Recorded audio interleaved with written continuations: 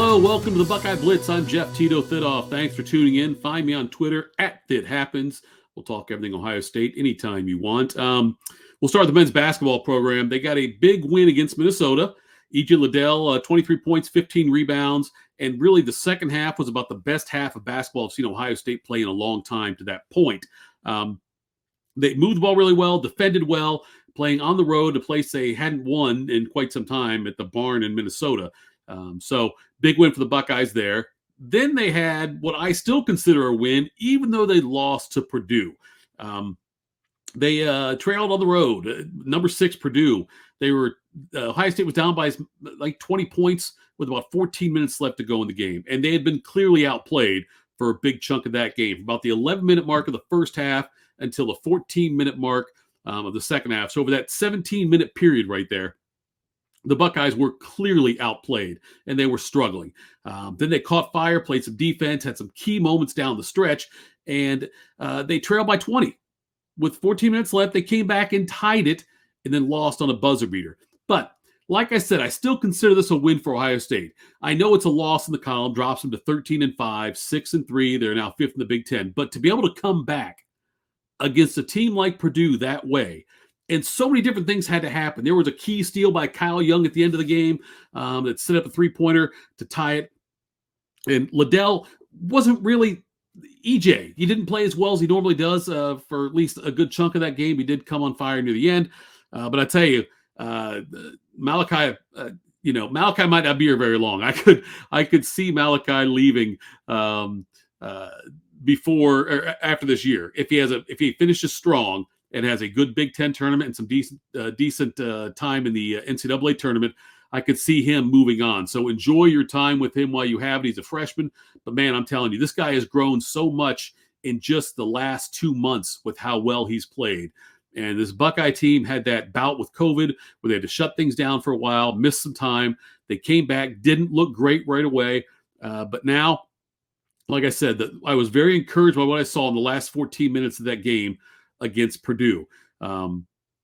This Buckeye team, I still think, is destined to make a run to at least the Sweet 16 in the NCAA tournament, depending on where they're seated and how all that falls. But this team's got that kind of talent to win multiple NCAA tournament games, coming on the heels of last year's when they were upset in last year's tournament as the number 2 seed by number 15 seed Oral Roberts. I don't expect that to happen again this year. This Buckeye team, and once they start getting these other guys back, when they get back to full strength, and, we get Justice Suing and Seth Towns back in the action, it's going to be big for this team. Kyle Young played some more big minutes, and he just seems to always be in the right place at the right time and do the little things, the steal.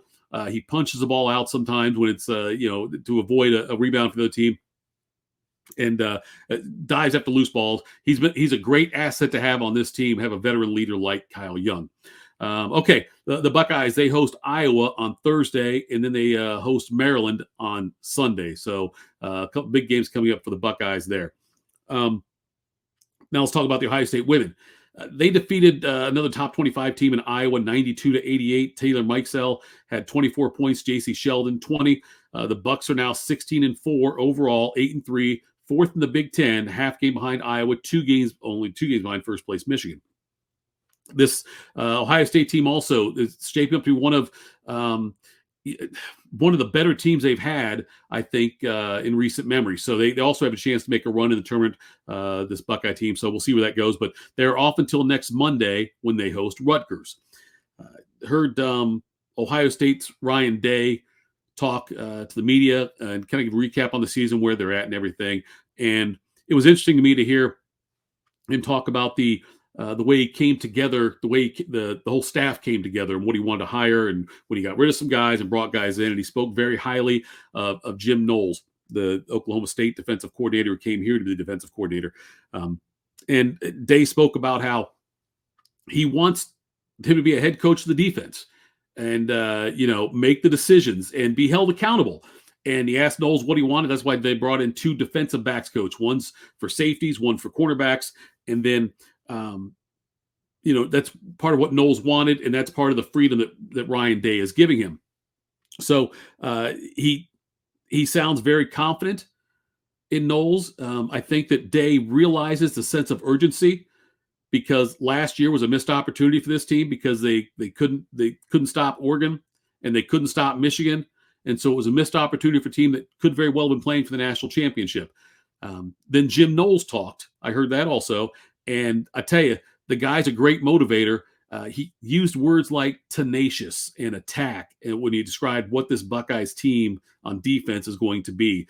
And he knows it'll take a little bit of time in the offseason and to get things ramped up, as new schemes are coming in, some new players coming in, and it's a different type of defense than what they've been accustomed to the last couple of years. But Knowles also said, I know I don't have 4 years here to fix this. We're in win now mode. And he took responsibility for that. He said, I know like Oklahoma State, he had like 4 years really to put things together to finally all culminated this year with a top 5 defense at Oklahoma State. He says, I know I don't have 4 years here to get it up and running. It's got to get up and running right now. And I was excited to hear that. I think these new faces on defense, on the defensive side of the ball, as far as the coaching staff goes, are going to be a big plus. And I love the fact that Ryan Day has pretty much said, you know what? It's yours. Do what you have to do with the defense. Get it up to where it needs to be. And I'll take care of the offense. Let's go win some games. So that's encouraging to see. And I'm very excited to see what Jim Knowles does with this defense. Switching gears, one last note here about Urban Meyer. He did an interview. He was on, I think it was on Dan Dockich's podcast, Dan Dockich. And Urban said that this is really no surprise, but this past year was the toughest for him professionally. And he realized he wasn't a fit for the NFL. Duh.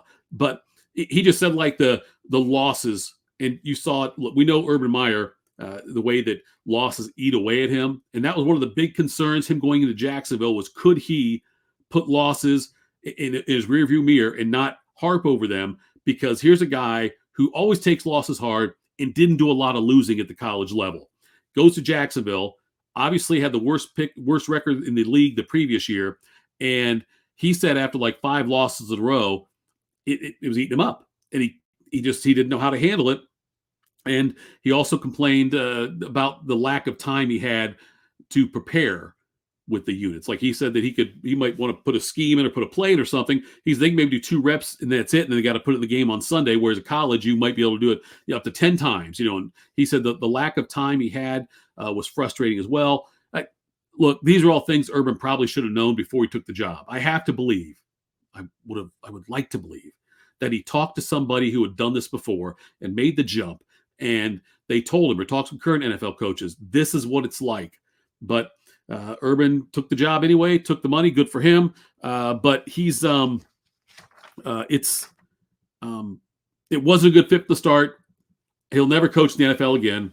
I do think he'll coach in college again someday, but the NFL is not a good fit for Meyer, much like it's not a good fit for most college coaches who are successful because they have their way of doing things at the college level that works. They try to go to the NFL and bring it in. Steve Spurrier tried that famously with Washington when he started bringing in all of his old former Gators, guys who played well for him at Florida, and thought that he would just incorporate that culture into it, and he couldn't do it. And it didn't work for him either. Nick Saban did have some success, but it's Pete Carroll's the most recent success as far as going from college to the NFL. With what he's been able to do at Seattle is really incredible. Remember, he had college coach. He had experience before that, coaching with the college game before he gets to the NFL and all that. So he knew or NFL before he got back to college. So anyway, that was a big plus for him. So that's it for the Buckeye Blitz. Follow me on Twitter @ThatHappens. Thanks so much for tuning in, and go Bucks.